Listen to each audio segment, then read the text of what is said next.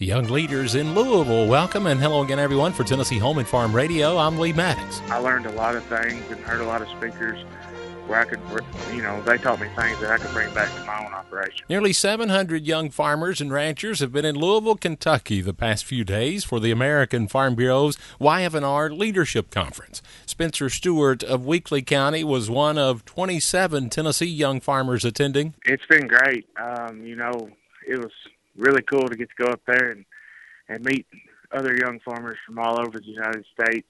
We got to listen to a lot of great speakers on things that are relevant to the farm and also things that we could bring back to Tennessee to our young farmers. For Henry County native and now a junior in ag business at UT Martin, Caroline Girton is in Collegiate Farm Bureau, and she says the leadership conference is all what she thought it would be and more. This is actually my first trip with the Tennessee YF&R, and I'm here representing Collegiate Farm Bureau for UT Martin.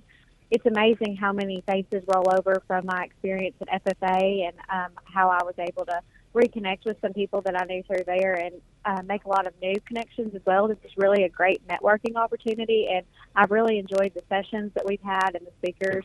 I've gotten a lot of information about policy updates at the national level, and I just think it's a lot of great information that I'll be able to take back to UTM. Again, nearly 700 in attendance and made possible in part by many sponsors of the YF&R program, like Ford Motor Company, spokesman Jack Overholt. And we've just met a lot of great people who understand, hey, I'm the future of farming, and that's what we want to continue to support.